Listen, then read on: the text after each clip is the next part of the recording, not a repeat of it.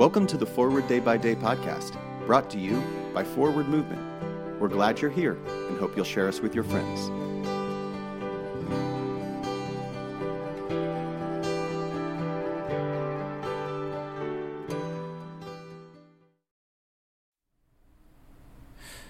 Today is Saturday, October 7th, 2023. Today, the Church commemorates the feast of Brigitta of Sweden. Today's reading is from 2 Kings 19, verse 27. But I know your rising and your sitting, your going out and your coming in, and your raging against me. A common theme runs through today's readings, reminding us of God's constant presence in our lives and that God knows more about us than we know about ourselves. God's understanding that sometimes we might get mad and rage against what God is doing. In times of my life when I have been unhappy with an event or person, I have often wondered why God let these bad things happen to me. Losing a job, struggling to find new employment, difficulty in a relationship. I remind myself of God's omniscience and constant presence in my life. One of my go-to prayers in times like these is from the Lord's Prayer, quote, "Thy will be done." These 4 short words help me to remember to pay attention to what God wants for me in my life and to view the challenging times as opportunities for growth. Pray for the Diocese of Gasabo of the Église Anglicane du Rwanda.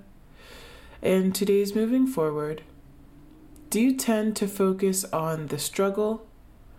Offer a difficult situation in your life to God with these words, "Thy will be done." My name is Nia McKenney, reading this month's Forward Day by Day Meditations, written by Catherine Nishibayashi.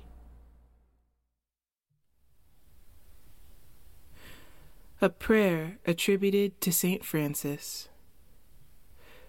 Lord, make us instruments of your peace.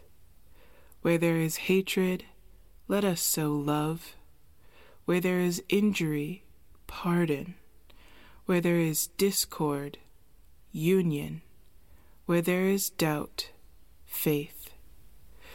Where there is despair, hope. Where there is darkness, light. Where there is sadness, joy. Grant that we may not so much seek to be consoled as to console, to be understood as to understand, to be loved as to love. For it is in giving that we receive, it is in pardoning that we are pardoned, and it is in dying that we are born to eternal life. Amen.